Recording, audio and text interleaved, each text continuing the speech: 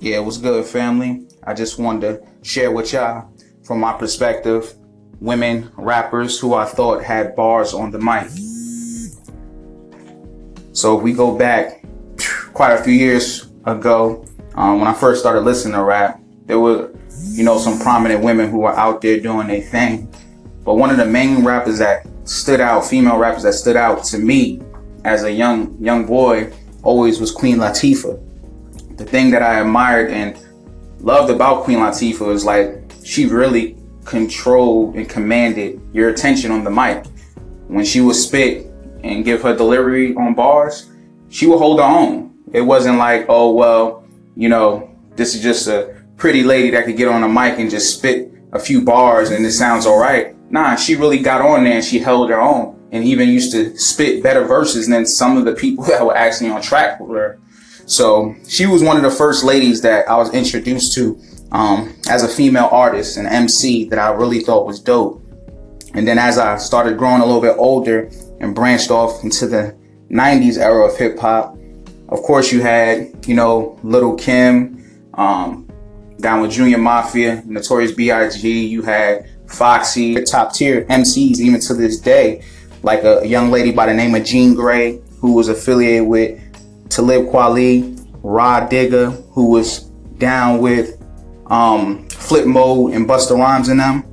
Eve, of course, even to this day, Eve, who was down with Rough Riders. Lauryn Hill, who might be maybe my favorite. She's up there because of her versatility, not only as a rapper, but she can also sing. Great overall artist. And then now we branch off to the new millennium female rappers. A young lady that's down with Ninth Wonder's label, Rhapsody, got crazy bars. First heard a couple years back on Kendrick Lamar's album, song called Complexion.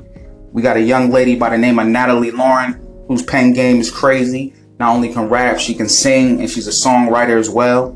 We got a young lady by the name of Jackie Hill Perry, who's nice with the spoken word game, and she also can tear down that mic when she gets the opportunity as well. And then the last young lady is AI Anomaly. This young lady bars are straight crazy.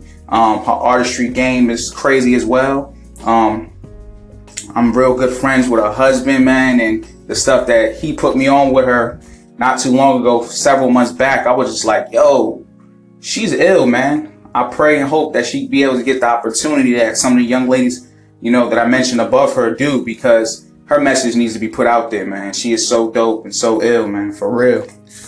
But yeah, folks, I just wanted to share my thoughts with you as far as female MCs who I've respected on the mic.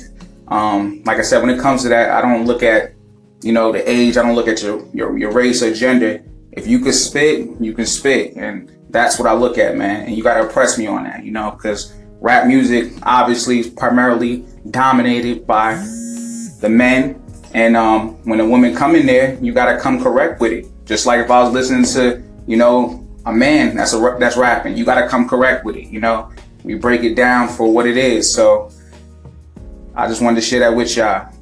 I'll be back at it soon once again. Take care, family. Peace.